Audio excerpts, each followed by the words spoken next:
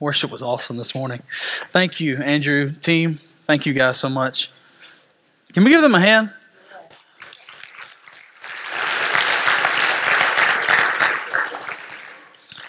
They come here early every Sunday morning and stay late every Wednesday night. And I think they do a great job. I know that this church is very thankful for you guys.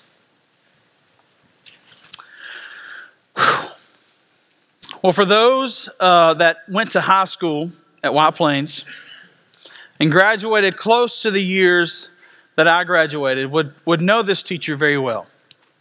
For those of y'all that did not, I apologize, but I'm pretty sure y'all all have that same kind of teacher that I'm about to describe. But he was one of those teachers that you did not want to get paddled by. And if you're me, who gets paddled a lot, this was one of those guys that you do not want to get paddled by. Now, that's not the point of the story. I just wanted to let you know that is the kind of teacher that I'm talking about. The thing about this teacher was that he was our English teacher. And some of y'all know exactly who I'm about to say, who I'm about to talk about. And yeah. But he hated one song. He hated several songs, but he hated this song in particular. He hated the song Ironic. Does anybody in here know the song Ironic? Okay, thank you. He hated it because everything that Aline was saying was not ironic at all. And he was right. But that didn't stop us from singing it every time that we entered his room. So much so that he threatened to paddle everyone that came in his class singing that song. Of course, that didn't stop us. But today, the reason why I set this story up is because we're gonna talk about true irony through these scriptures, through this text this morning, and where we get to see and talk about true irony through the words of Matthew. We're going to be in 26, 57 through 68. If Mr. Frost could see me now,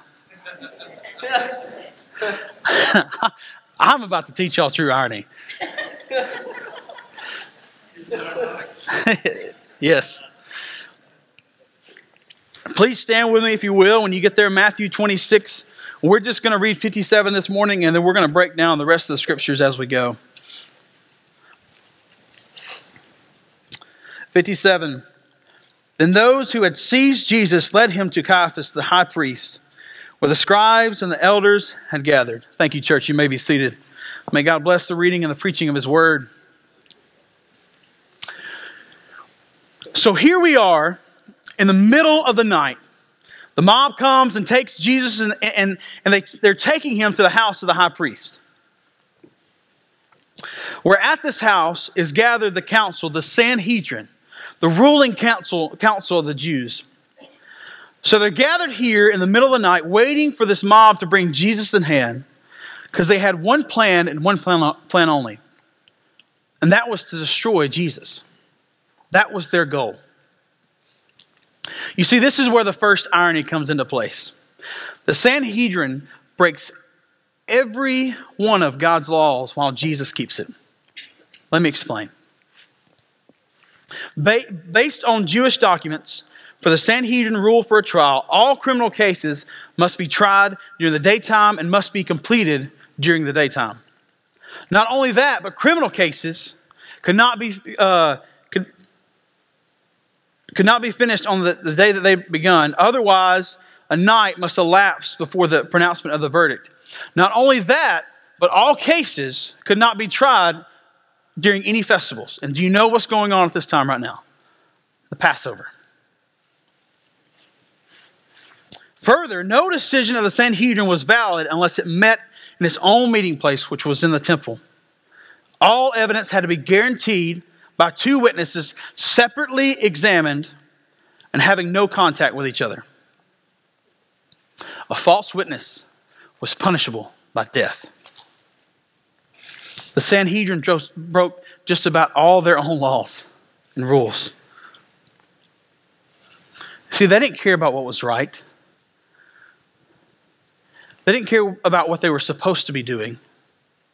All they cared about was destroying Jesus Christ.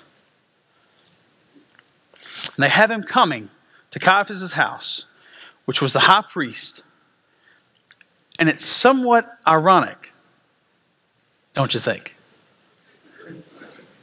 That Jesus Christ is going to end up at the house of the current high priest on trial in every way that is not legal, so that they might destroy him. Now, Matthew makes sure that we know something else is going on while Jesus is being taken to the house of the high priest. Look at verse 58 with me. And Peter was following him at a distance, as far as the courtyard of the high priest. And going inside, he sat with the guards to see the end. So he wanted to see what was going on. Peter wanted to see what was happening. Now all the disciples have run away. And Matthew wants us to know that Peter is following at a distance. And he makes it all the way to the courtyard of the high priest. So you have to realize that there's a lot of people here at the house. Not only do you have the Sanhedrin, which could be up to 70. You also have the servants and the guards. Don't forget about the mob of people that are with Jesus. There's a lot of people. And they've all gathered in this one place. So Peter is able to kind of blend in for a little bit. And he's watching to see what's going to happen. Now, I can guarantee this one thing. I can guarantee that from what we know about Peter, Peter did not go to the house of the high priest with the intent of denying Jesus. That's not why he's there. That's not what is happening. We don't know what his plans are. We don't know what is really going on. But we know that him being there is a lot more nobler than denying Jesus. Yet we can remember what Jesus said to the disciples. The spirit is willing, but the flesh is weak. Now we'll come back to Peter next week. But Matthew wants us to know that Peter is still involved here. And it won't be long until we get to see what happens to Peter. Let's continue in verse 59. Now the chief priest and the whole council were seeking false testimony against Jesus, that they might put him to death. Verse 60, but they found none, though many false witnesses came forward. So the chief priest and Sanhedrin were seeking to get all the witnesses together that they could in order to bring some sort of guilty charge against Jesus. See, they wanted to destroy him. They wanted to put him to death. But they had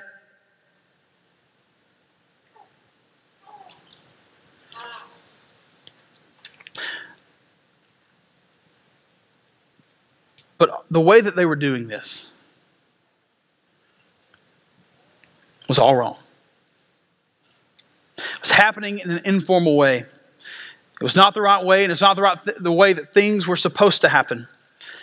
And I don't know if it was just a way for the Sanhedrin to try to ease their conscience, or if they were just trying to prepare to have something for when this thing goes public in just a few hours. But for some reason, they're bringing all of this together, and they stage this trial, and they're bringing in as many people as they can in order to create some sort of guilty verdict against Jesus that will eventually allow them to pronounce the death sentence and destroy him.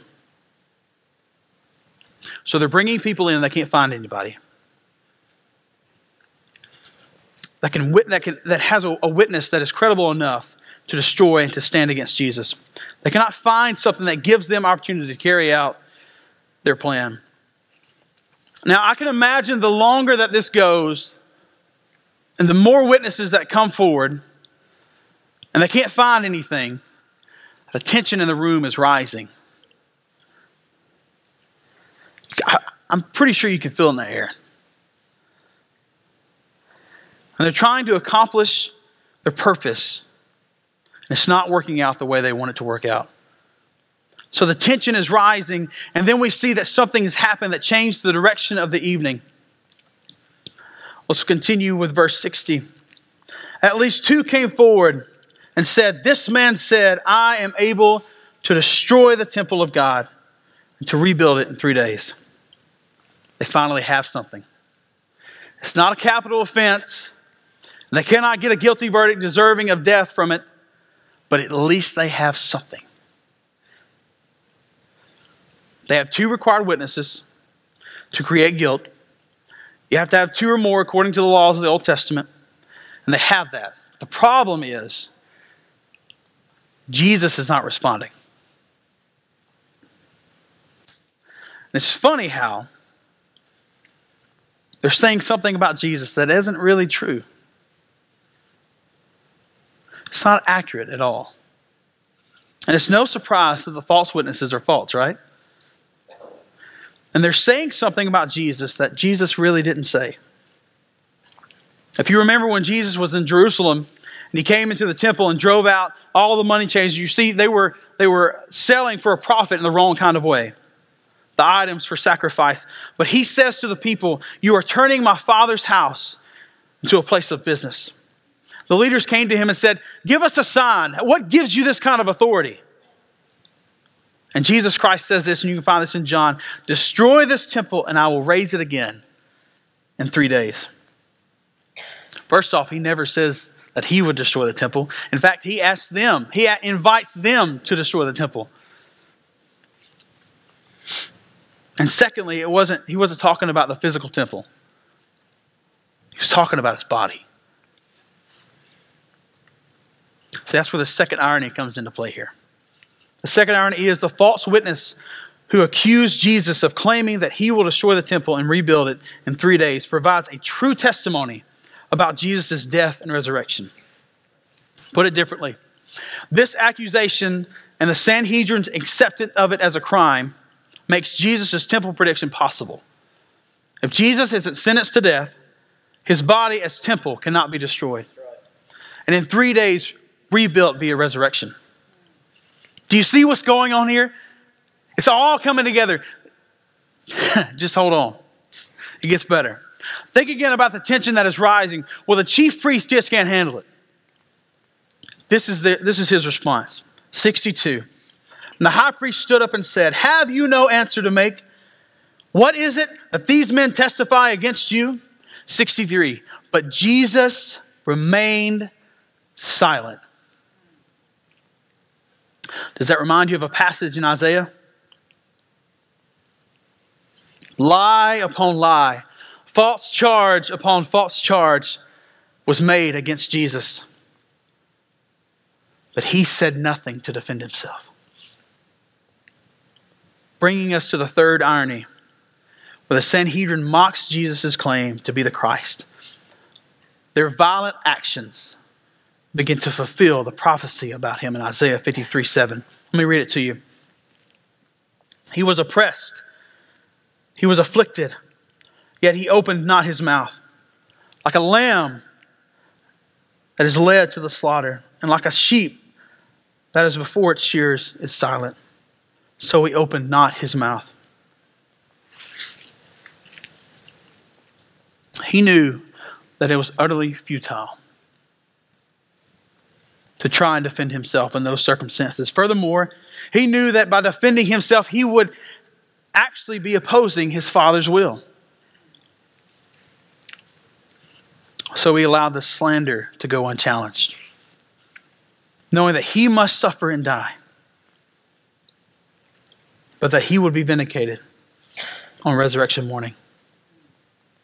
Jesus remains silent, and it drives the high priest crazy. He loses it. He can't handle it anymore. And he yells out to Jesus, continuing in verse 63. And the high priest said to him, "I adjure you by the living God, tell us if you are the Christ, the Son of God." He says, "Will you just tell us? Tell us if you're the Son of God. Tell us." 64. Jesus said to him, "You have said so." Does this sound familiar? This is the same response that Jesus gave to Judas whenever he asked, "Is it I?" Jesus responded with, "You have said so." I love the way that R.C. Sproul says it. Perhaps Jesus was saying, I'm not going to say that I am the Messiah because you have no concept of what the Messiah is to be, and you do not understand what it means to be the Son of God. So I might as well not use that kind of language among you. So Jesus is affirming what Caiaphas just said. But I want you to know that Jesus does not let Caiaphas' words stand as sufficient. Listen to this. Jesus sets the story straight and lets Caiaphas know what he really meant and what he said by those words. Notice the next thing he says, 64. But I tell you, from now on, you will see the Son of Man seated at the right hand of power and coming on the clouds of heaven. Then the high priest tore his robes and said, you have uttered blasphemy. What further witnesses do we need? You have heard his blasphemy. Caiaphas says we don't need witnesses. We're all witnesses. He is a blasphemer. 66 says, what is your judgment? He turns to the council. He's made a proclamation of blasphemy. And then he asks the council for their decision. Now Leviticus 24:16 says, whoever blasphemes the name of the Lord shall surely be put to death. The high priest has just saying that Jesus Christ is blasphemed. And we know what they're going to say. We know the judgment. 66, and they answered. They answered, he deserves death. Let's back up for a second. Let me explain why Caiaphas gets so enraged and loses it, right? This guy gets so mad and he rips his clothes because of what Jesus has just said and done. Let me explain to you why. Now, I want to remind you that the Old Testament tells us that the high priests are not allowed to rip their garments. They cannot do that even if their father or their mother dies. They cannot tear their garments in mourning if they are wearing their garments as the high priest. And here the acting high priest, in response to what Jesus has just said, putting aside the Old Testament law saying that you are not to rip your garments, and he rips them. Let me read 64 again. I want to tell you why Caiaphas got so mad. 64, but I tell you, from now on, you will see the Son of Man seated at the right hand of power and coming on the clouds of heaven. See, what Jesus is doing here, he's making a reference to the Old Testament. And Caiaphas and the rest of the Sanhedrin know exactly what he's saying.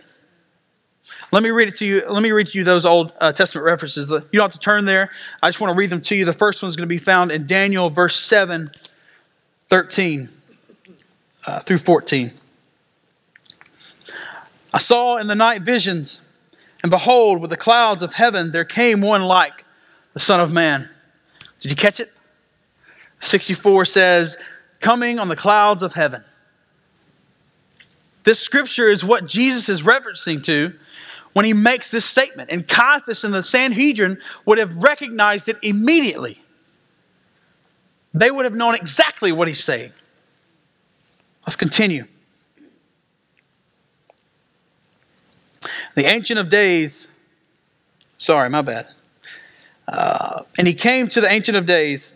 He was represented before him, and to him was given dominion and glory and a kingdom that all peoples, nations, languages should serve him. His dominion is an everlasting dominion which shall not pass away, and his kingdom one that shall not be destroyed. Jesus Christ is alluding to a passage that defines what it means to be the Messiah. And when he says that, he is the Messiah, what he is saying that he has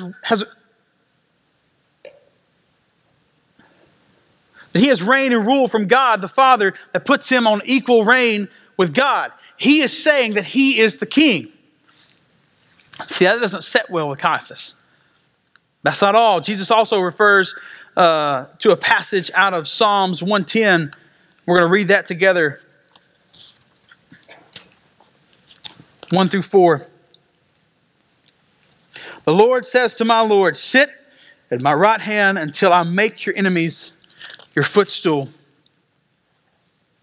See, that's where Jesus says, seated at the right hand of power. Let's continue reading. The Lord sends forth from Zion your mighty scepter. Rule in the midst of your enemies. Skip on down to verse 4. The Lord has sworn and will not change his mind. You are a priest forever after the order of Melchizedek. Jesus just alludes to a passage that connects this idea of kingship with priesthood. Jesus Christ just said to Caiaphas, yes, I am the Messiah. What that means is I am the reigning, ruling king, ruling with the power and authority that is God's alone. And I am the Messiah who is and forever shall be the one true reigning high priest. And that makes Caiaphas go crazy. That's why he screamed out blasphemy and rips his garments. And this is where the fourth irony comes in. Members of the Sanhedrin, oh, this is good. Members of the Sanhedrin pass judgment on the one who will someday pass judgment on them.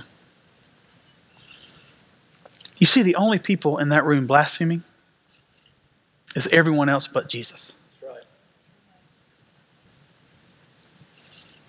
And then things turn vile. 67. Then they spit in his face and struck him.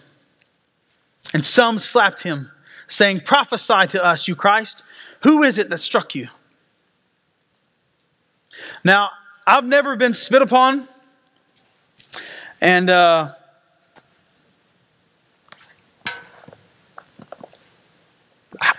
don't think that I would handle it the same way that Jesus is handling it right now. You know, I've been spit upon by my sons as far as spit up.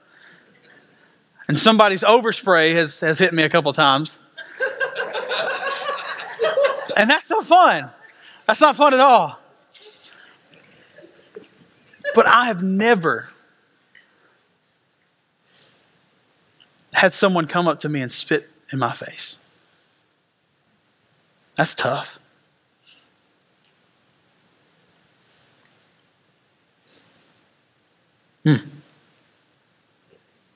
And Jesus just stands there. Just imagine for a second the creator of the universe standing there in front of them. And they are repeatedly spitting in his face. And then they make fists. And they begin to beat him. Can you imagine? They blindfold him. And they take turns slapping him. And every time they slap him, they say, prophesy to us, since you know so much about the future, Mr. Messiah. Who is it that struck you? Think about that. Think about this.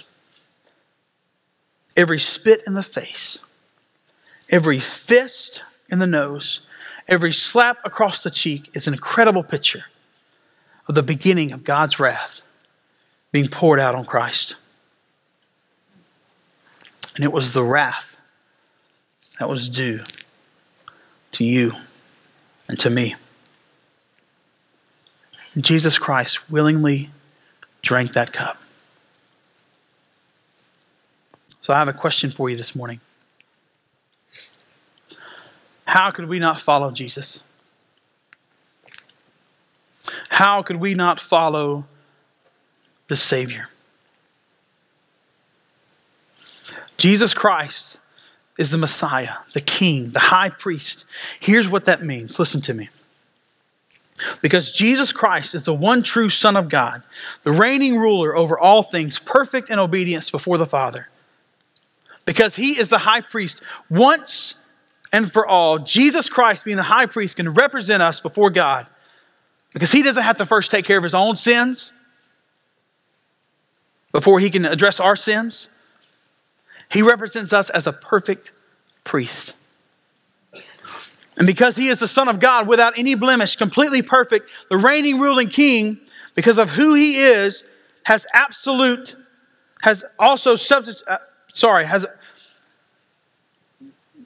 lost my track. Because of who he is, he can also substitute for us as a perfect sacrifice. See, Jesus Christ faced death, but it was no ordinary death. Jesus Christ faced suffering, but it was no ordinary suffering. You see, every element of suffering and every fabric of his death was carried out in bearing the sins of the world. All your sins, all my sins, Jesus bore as king and high priest so that we might be forgiven.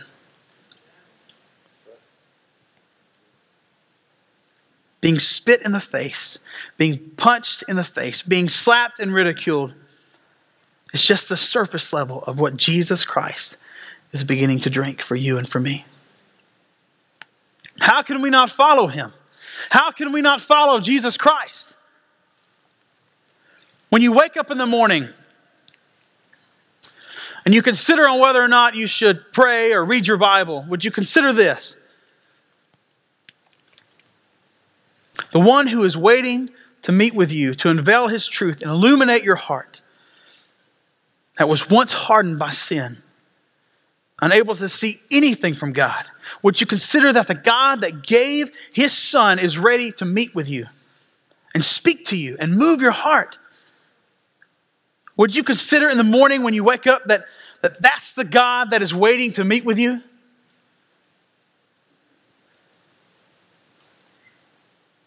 How can you not want to meet with him and hear from him and know him and experience his presence? He suffered and died for you, for me. What if God calls you somewhere where you cannot imagine that you would ever go? Let's start small. Maybe a new career. Maybe a new profession. Maybe a new location. Maybe a new house. Maybe a new neighborhood. Maybe a new country. Maybe a different people. If God calls you, how can you not go? Jesus Christ suffered and died on a cross for you and for me. How can we not go? Jesus Christ calls us to give sacrificially, to sacrifice something in our life, to serve someone in our life, and that may actually cost us something.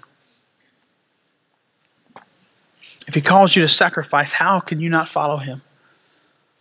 Jesus Christ left the glory of heaven. He took on human flesh and he suffered for you. He sacrificed his life for you and for me. How can we not obey him? How can we not follow him? How can we not this morning decide to follow Jesus Christ? See, we just barely scratched the surface of what Jesus Christ has done for us, expressed in Matthew. He's been falsely accused, spit upon, beaten, slapped, ridiculed, and mocked. We've barely scratched the surface of the wrath of God being poured out. And yeah, it's more than enough to look at Jesus and say, I will follow you. I will serve you. One last question. So if Jesus is calling you this morning to follow him, I invite you to come down, talk to one of us. Find out what that looks like.